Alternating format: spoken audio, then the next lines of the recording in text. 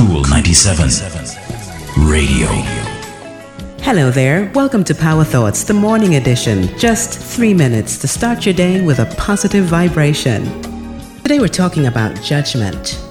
When a marriage or relationship is about to end, one of the major challenges we must overcome is the belief that we were wrong in choosing the person that we're now leaving or losing.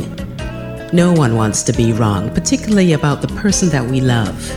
No one wants to admit that we gave so much time, energy, or attention to the wrong person, or that we did it for the wrong reasons. Often the fear of being wrong will render us dumb or blind to the very thing that we must see. This person is no longer right in our lives. But wrong today does not grow from being wrong yesterday. The person who was absolutely right yesterday may be totally wrong for you today. You have grown, your needs have changed, and there's nothing wrong with that. You are not who you were last year, last month, or even last week. You can see with more clarity, feel with greater passion.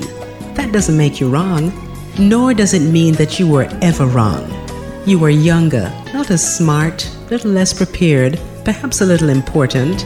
There's nothing wrong with that. There's nothing wrong with you. However, the time has come for you to release what is wrong and make room for what is right. And there is nothing wrong about wanting what is right.